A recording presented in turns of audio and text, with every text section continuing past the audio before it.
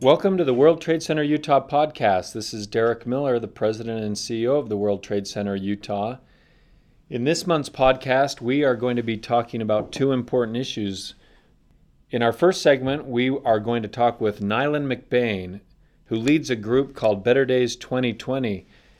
You'll be excited to hear about the work that she's doing to highlight some of the great things that have happened in the history of our state with regards to women's rights and gender equality. We're also going to talk about what Utah as a state and what we could be doing in our communities and businesses to do even better in this regard. And we're also going to talk with Paul Proctor.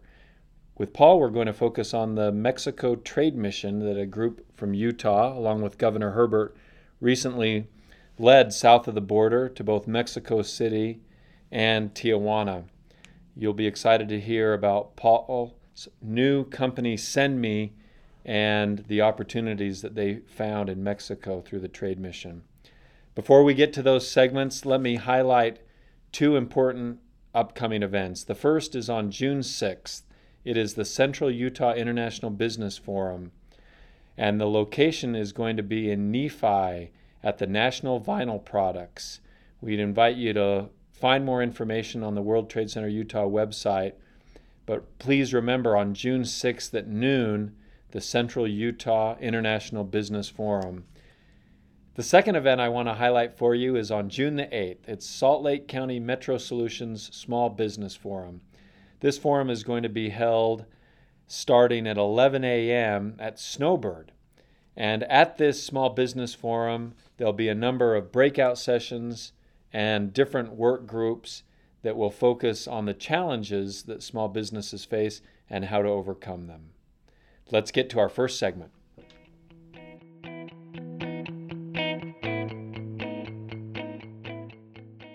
I'm joined here today with Nylan McBain. We're so grateful that she's agreed to join us on this month's podcast with the World Trade Center Utah. Nylan is leading up a tremendous effort in our state that is not just looking back at the history, but also looking forward. I'm going to let her tell you about that. But Nylan, thanks for joining us on the podcast. Thank you for having me. It's a pleasure. So you're leading an effort called Better Days 2020. Why don't we just start out with the obvious question, which is tell us about the organization, tell us about the effort and what you're trying to accomplish. Yeah, Better Days 2020 is a nonprofit that is drawing attention to and popularizing Utah women's history. And we're doing this specifically with an eye towards the year 2020. And the reason that's our goal is because that year provides a really great opportunity in the form of an anniversary. In 2020, it will be the 150th anniversary of Utah being the first place where a woman cast a ballot in the modern United States. And we think that that's worth celebrating. That event took place on February 14th, 1870 in the Council Hall building in downtown Salt Lake City. And that was the first time that a woman cast a ballot legally in what we know as the United States today. And we think that that's worth celebrating. It's a tremendous story that Utah has to tell internally here within the state and also across the country. But it's also another significant anniversary in the year 2020. It's the centennial of the 19th Amendment. So the 19th Amendment granted women the right to vote across the country in federal elections. And the centennial of that anniversary is already being commemorated and organized and celebrated across the country. And so it's going to be a really big year. And we think that Utah has the opportunity to lead out in that celebration and to put out a new narrative about what it means to be a woman in Utah today. It's really awesome that you're doing this, and especially the convergence of those two anniversaries in the year 2020. I'm going to guess that most people you talk to are surprised to find out that the first legal ballot vote cast from a female was in the state of Utah. Yes. So we want to make sure that we're clear about the fact that Wyoming's legislature first allowed women to vote. But Utah's legislature followed suit a month later, and then we had the first election. So we're celebrating Okay. the actual casting of a ballot, but it's a very little known fact. Those who are interested in Utah history, and especially later 19th century Utah history, after sort of the arrival of the Mormon pioneers, it's known in textbooks and in history aficionados and academics, but it's really not known in the public narrative, and that's the goal for Better Days 2020. We want this history. We want the women involved in this history and the men who were really crucial in having Utah be a leader in women's advocacy in the 19th century. We want those to be household names by the end of 2020. And they're not yet. Emmeline Wells, Martha Hughes Cannon, Sarah Kimball, Emily Richards, Franklin Richards. These were absolute heroes in the national struggle for women's rights and women's advocacy. And their names are not known here at home, not to mention throughout the rest of the country. So we want to popularize that history and bring it to the public. And we're going to do that through 3 different ways. If I could just go on and kind of explain our tactics. So we're essentially creating culture. And so we've identified 3 ways that we are going to work to do that over the next couple of years. That's legislation, education, and art. So legislation, we've been working with the Utah State Legislature for a couple of years now. We were the force behind the Martha Hughes Cannon campaign this past legislative session to send a statue of Martha Hughes Cannon in recognition of this 2020 anniversary to the Statuary Hall in the U.S. Capitol building. And that's a very symbolic gesture. It's a gesture that sort of indicates our belief that statues and public imagery, public iconography really have an impact on what we think about ourselves. They both define what we think about ourselves and they reflect what we think about ourselves, the images that we choose to put out in the public. And so we feel like that was a really important sort of branding element for Utah. And the goal now is to have us as a state and as a people sort of live up to the heritage that we've established for ourselves by putting Martha Hughes Cannon out there as our symbol. Also legislatively, we got a first to vote license plate passed this legislative session. So that's going to be an option in the DMV starting in October, which we're excited about. And then also this year we've been working on our education arm. We've put out a 4th and 7th grade Utah Studies curriculum, Utah Women's History curriculum, in the Utah Studies courses for the 4th and 7th grades. And this is being piloted in the Jordan School District right now, and it's going to be rolling out hopefully throughout the state by the end of the calendar year. And we have teacher trainings going on up at the University of Utah this summer. We have a lot of wonderful content that's been developed for that, and we're really excited to be rolling that out to the public in a few months here. It's really the first and only place where this story is being told comprehensively and sort of in a mainstream general way for a general audience. Like I said, we're getting it out of the PhD theses and the academic speak and really presenting it. We've got wonderful illustrations of Utah women's advocates that we've commissioned. We're going to be putting trading cards in 3,000 classrooms thanks to a partnership with Gibbs Smith that's going to talk about who these people are and what their story was and why they were such leaders in the women's advocacy movement. So we're really excited about that, and the art is a part that's also got great momentum right now. As I mentioned, we've commissioned illustrations that are absolutely delightful, and we're looking at public art projects to permanent sort of public artworks downtown Salt Lake City. We're looking at a digital downtown experience for students and tourists who want to get a sense of the history and the wonderful places and locations that we have right here in Salt Lake that were really critical to the suffrage movement. So we're working on all of that, and it's a sort of urgent timeline to get all of it in before this celebration. But we've made great strides already and gained great momentum. So we're excited. As someone who loves history, especially for the fact that how it helps to inform and guide our future, Talk to me a little bit about that. I mean, obviously you're looking at the past, but I'm going to guess that you're looking at it and how we can teach it, and in all the different ways that you described, which sound terrific. What do you hope that the different audiences, the different people who learn these little known facts and so that they become widely known facts, what do you hope that they'll take away from it, and how should it inform our future? Yeah, that's the $1 million question, isn't it? Because you're absolutely right. I mean, when you learn about where you come from, it gives you a different idea of where you want to go, and that's exactly the purpose of teaching this history in this way. When we share the history of Utah women's advocacy in the 19th century, and we say that Utah was the first place where women cast ballots. It was the third state to include women's voting rights, suffrage rights in the state constitution. It was, Emmeline Wells, our leading suffragist, was a dear friend of Susan B. Anthony. Woodrow Wilson, when he came and visited the state as president of the United States, there was one person he wanted to meet in the state of Utah when he came, and that was Emmeline Wells, because she was that famous. And when we tell people those things, they, a lot of times they say, "What happened?" And that's the question. What happened? And we certainly can explain it from an academic point of view, the sort of pendulum swing in the political atmosphere in the 20th century. But we are interested in illuminating that history so that in the 21st century today, we can do a better job of honoring that legacy.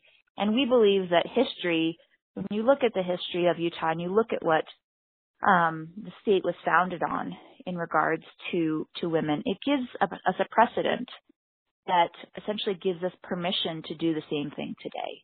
And that's why we're looking at this history. We feel like the precedent gives us permission to be women's advocates again today, and to say it's important to us that we take on some of the issues of the day with regard to women's safety, women's opportunity, women's pay, women's rights in the workplace. All of those things, which are the equivalent issues today, we have this wonderful precedent that says to be a Utahn means that those things are important to you, because that was the foundation of our statehood. That was what our earliest legislators and leaders felt was important. And so we're encouraging people to pick up that thread of history and to do a better job of honoring that legacy today. Well, thank you for doing that, and thank you for your efforts. I love that message, and the first time I heard about the Better Days 2020, I thought, what a terrific initiative, not just to hear about and to learn about, but to get involved in. So why don't you tell our listeners, as our last question and answer, for those that have had their interest piqued, how can they get involved? Yes, we are, first of all, betterdays2020.org is our website. We would love to have people learn more about our projects, learn about the wonderful board that we've put together, and learn about the partnerships that we've created throughout the state. We're encouraging organizations throughout the state to use their own means to celebrate this anniversary in 2020. Of course, all of these projects take money, and we are doing major fundraising efforts. We have fundraising opportunities on our website. There's a contact page. We also have fundraising events, and so we'd love for people to sign up for our newsletter to be kept up to date on those events. We have some really big, high-profile events coming up soon that we're very excited about. So we would love for companies, especially, to consider corporate donations and sponsorships of our projects. The permanent the permanent exhibit or sort of an installation downtown is something that we're specifically raising money for right now, as well as the digital downtown experience. So if there are people who are interested in getting their companies involved with us, we would love it. That was betterdays2020.org. Nylan, thanks for what you're doing. For all of our listeners who are interested in learning more and getting involved and contributing to this in time and talents and funding, betterdays2020.org. Nylan, thanks for joining us today. Thank you so much for the opportunity.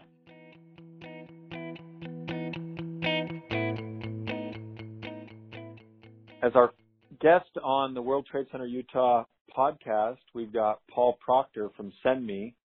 Paul was one of a number of businesses that recently joined on the governor-led trade mission to Mexico. And Paul, thanks for being on the podcast today. Absolutely. Thanks for having me, Derek. Why don't we start with just the sort of a basic question. Tell me a little bit about yourself. Well, I actually know you, so you don't need to tell me, but tell our listeners about yourself and about SendMe. Sure.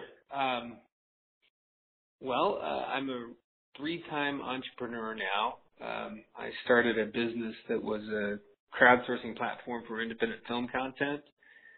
From there, I did a business that was a mobile application that was basically an Uber for massage therapists and for recipients of massages. And then most recently, I got involved in SendMe, and SendMe is what we call cross-border payroll. And basically what it is where a foreign national working in the United States can elect to receive a portion of their income to a transfer savings plan, is what we call it. And that plan is basically a virtual account contained in your mobile phone, and you can take those funds at any time throughout the day, 24/7, 365 days a year, to send funds to in the payroll process to Mexico. And speaking of Mexico, we just got back a couple of weeks ago. Tell me how you first learned about the governor's trade mission to Mexico. Yeah, absolutely. So as is the startup way, we've spent a lot of time trying to learn from our customers about what their needs and wants are as it relates to moving funds to their loved ones in Mexico. And we have had a great relationship with the Mexican consulate here in Salt Lake City and had done many interviews and product tests there at the Mexican consulate. Consul Borjon, who is the Mexican consul here in Salt Lake City, came to us and actually said that he was looking to do something really impactful on the upcoming trade mission with the governor. And he suggested that we look at trying to fill technology jobs in Utah with engineers in Mexico. And that's something that we've had a little bit of experience with, and we thought it'd be a great idea to go to Mexico and talk to some of the universities about that type of an initiative, and so that's how we got involved. And we did have a great event with the university. I'm going to get to that in just a minute, but before I do, why was Mexico a market that you were interested in for your company? Absolutely. So we're most interested in Mexico for a number of reasons, but probably key among them is that the largest corridor in the world for what are called remittances, or in other words, money transfers from people living in a country other than their country of birth to their home country, is between the U.S. and Mexico. It's $28 billion a year. And so there's a huge opportunity in our minds, to reduce the fees on those money transfers by including or keeping those fees in the payroll process. And our service reduces the fees by more than half of the actual cost or average cost of other providers. So building a relationship with Mexico and understanding the Mexican market is extremely important to us. Not all of our listeners are familiar with the trade missions that the state takes, not just to Mexico, but in different places around the world. We were recently in China, recently in Vietnam, in Singapore, in Israel, and Western Europe. Really not many markets that we're not covering. If someone was to ask you, Paul, what's the benefit of going on a trade mission now that you've been on one, what would you tell them? Well, I think it's important to understand the cultural differences between business in the United States and business in other countries, and specifically as it relates to our trip to Mexico. And I would imagine this is relevant throughout the world. Understanding those nuances and having people that have spent time in those countries. Many of the people that were on the trade mission that we attended to Mexico recently have spent a lot of time in Mexico and made incredible introductions. in Mexico, you get credibility when you get a good introduction. Business is done based on relationship, and if you come in cold to a relationship, your credibility is incredibly low, and so you take the time that it takes to build those relationships. But a trade mission accelerates that process. I can't speak to the rest of the world, but for us, that was one of the more valuable pieces of the trade mission, is that those introductions accelerate the ability to do business. I like the word that you use there, to accelerate, because you're right. You could certainly go to these markets on your own, but to have it to accomplish everything that we did accomplish in a week in Mexico or any of these other countries where we do trade missions, I think would not be possible if you weren't there as a group, if you weren't there with all the groundwork laid before. And also, I would add, if you weren't there with the governor, because having the governor, as you've experienced, it opens a lot of doors that otherwise would be closed. Oh, absolutely. I couldn't agree more. In fact, I was really impressed with the governor's leadership and his ability to get people interested in Utah business, and certainly for the benefit of all the attendees. So one of the things that we do in addition to making the individual business-to-business connections, another thing that we do on a trade mission is we do company site visits. Was there one on the Mexico trade mission that was most interesting or informative to you?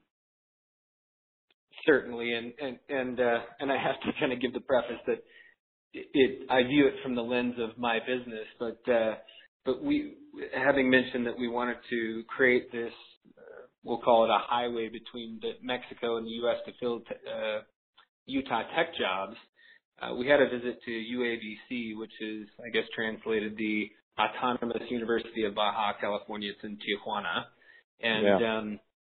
and one of the things that we got to do while we were on the site visit was we went to visit all the technology students, and there was a group of technology students that had created a virtual reality environment that was basically patterned after what they would imagine the ancient Aztec empire to be like.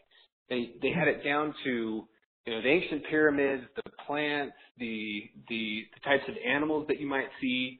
And it was fascinating. And being kind of a technophile myself, I saw that as just a brilliant manifestation of how technology and throughout the world is growing. And I mean, virtual reality is kind of on the bleeding edge of where technology wants to take us over the next 20 years or so. And it was really exciting to have that visit, and certainly having conversations with those students. The expectation is that they might be able to participate in this program that we're building out to bring in Mexican engineers to fill Utah tech jobs via a TN visa. It's a really interesting project that you're working on, and I have to agree with you. I think going to the university was my favorite site visit as well. In addition to seeing all of the cool projects that the students were working on, just on a personal level, I really loved the fact that all of those students, number one, they had really dressed up for it. All of the female students were wearing dresses. All of the male students were wearing suits and ties, you'll remember. And, of course, they gave us their presentations in English, and I could just imagine that they'd been practicing their English presentations the night before. It was actually quite endearing to have them welcome us so warmly and graciously. It was really a cool part of it. It really was. In fact, I felt a little underdressed. I'm a technology guy, so I'm used to jeans and a sweatshirt, and they were outdressing me. Yeah, that is true. So you've talked a little bit about this already, Paul, but let me just give you another opportunity if there's anything else you'd like to share about how attending the trade mission to Mexico had a positive impact on what you're doing. Yeah, absolutely. There were a number of relationships that we made that I don't think we would have made otherwise. I met a gentleman who's the CEO of the Utah Manufacturers Association that has a lot of opportunities for us to help them both with importing engineers and in assisting those engineers or their current staff to send money home to their loved ones. I also had a chance to meet the CFO of Magleby Construction, who they did $100 million in business last year and have a number of Mexican foreign nationals working for them that will be potential clients for us. But I think the most impactful part of the trade mission for us was actually building out and making announcements around this TN Visa program. The TN Visa program for engineers in Mexico allows them to get a temporary visa to come to work in the United States for 2 years. And they can get these visas in a couple of weeks. So in Utah, where we have 2,000 to 3,000 unfilled tech jobs, being able to import some great talent from Mexico is a great way for us to both fill those jobs, but also to continue to develop the important relationship that we have between the U.S. and Mexico.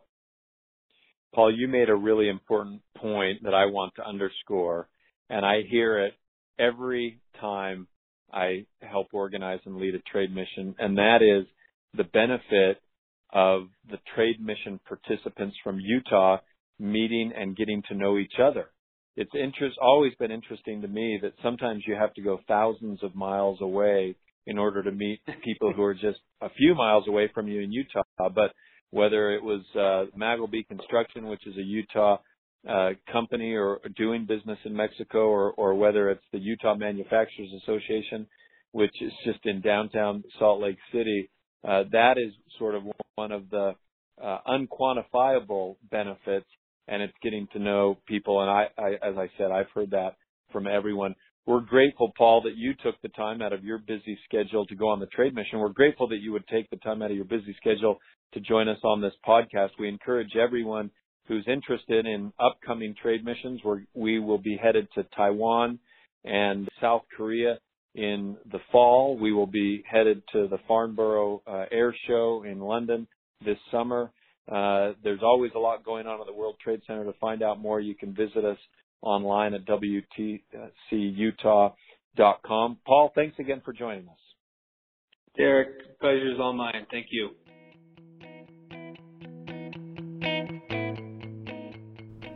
Well, thanks again, everyone, for joining us. Don't forget to follow WTC Utah on social media. Again, that's at WTC Utah. And also, don't forget to tune into next month's podcast. Thanks.